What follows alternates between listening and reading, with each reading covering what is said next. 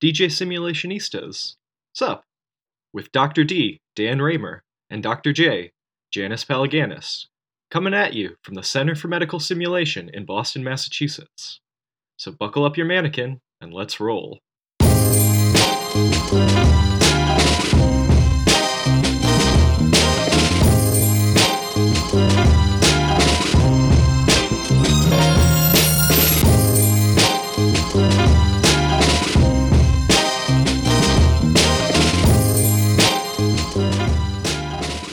Welcome to DJ Simulationistas. Sup? You're here with Janice Palaganis and Dan Raymer. Sup, Janice? What's up, Dan? Okay, so we did a podcast on improv and participants improving on the spot, and it made me think of one particular simulation case that I ran. And so I would like to talk about what is the cutest simulation you have ever seen? Cubist? Cutest. Cutest. Can you get out of CNN, please? Cutest. Like a Q-tip? Like, what are you talking about? Like Cutest.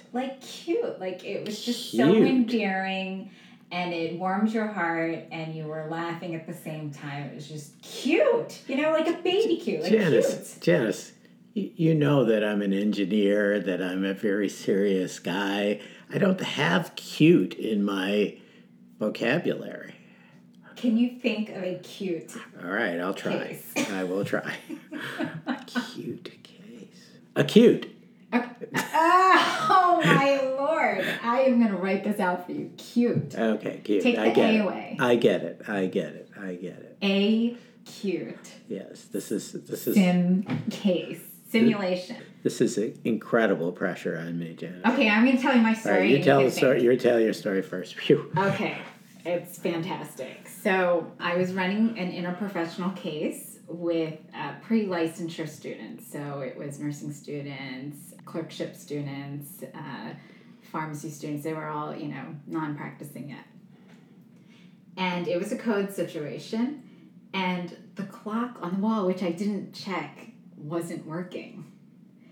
And so the one of the participants was charting and the other one didn't know what to do. And so she does this improv thing and she goes 1 1,000, 2 1,000, and she's just counting the entire case in the corner. It was so cute, but it was brilliant. It was if you don't have a clock, nobody has a watch on, and nobody had their phones. And she's 1 1,000, 2 1,000, 3 1,000. Did you think of what?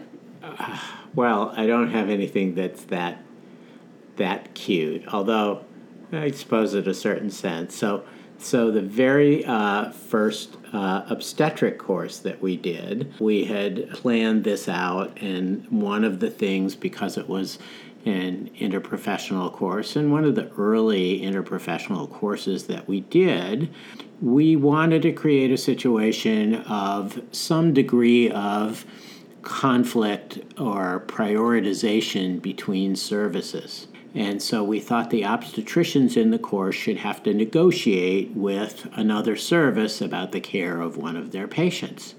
And so we brainstormed this for a long time, and we decided that we needed to have a surgical situation.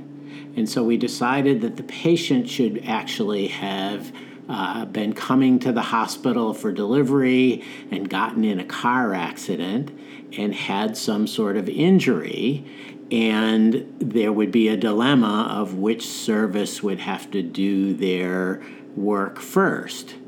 And so we thought, well, neurosurgery, what if she had a brain injury and she needed, relief of the pressure on her brain, and there was a neurosurgeon there who insisted on doing a burr hole first, but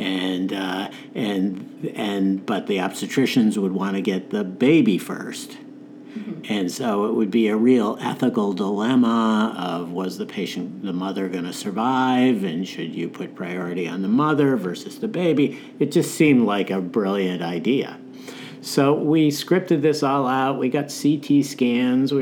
Had this all prepared. And the night before, one of the obstetricians, simulationistas, said to me, Dan, we need to have a baby to deliver, and the baby that we have is too large for the abdomen we created. What are we going to do? And I said, well, my daughter's about 2 years old, and she has all these dolls. I'll bring in a doll. And so I got home, and I kind of searched around, and, she was highly protective of her dolls. And the one doll that was hers from birth was Doll Baby, and she had been bringing Doll Baby in for her bath. And so this doll had been in the water for a long time and sort of had corrosion around the eyes, and the hair was sort of falling out. It looked pretty bad. And I thought, well, time to retire Doll Baby. I'll bring Doll Baby to work. And so I brought Doll Baby in, and we did the case. I was the neurosurgeon. We had 2 experienced obstetrician participants.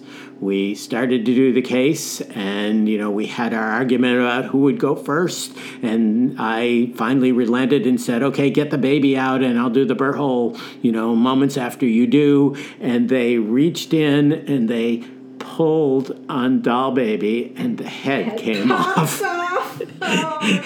And they stood there looking at it, and I turned to them, and with a straight face, I said, I hate when that happens. And they looked at me and said, call neurosurgery. So that was the first and last time we ever did that case. We changed it to an orthopedic injury after that. So did Maggie think that was cute? So a few days later, Maggie asked where Doll Baby was. Of course. And I had to fix Doll Baby and return Doll Baby back to the bathtub. Where my daughter, who's now 26 years old, probably still has Doll Baby somewhere tucked away. DJ Simulationistas, sup? Is brought to you by the Center for Medical Simulation. Find out more about CMS and learn about our simulation instructor training and course offerings at www.harvardmedsim.org. Thanks so much for listening, and we'll see you next time.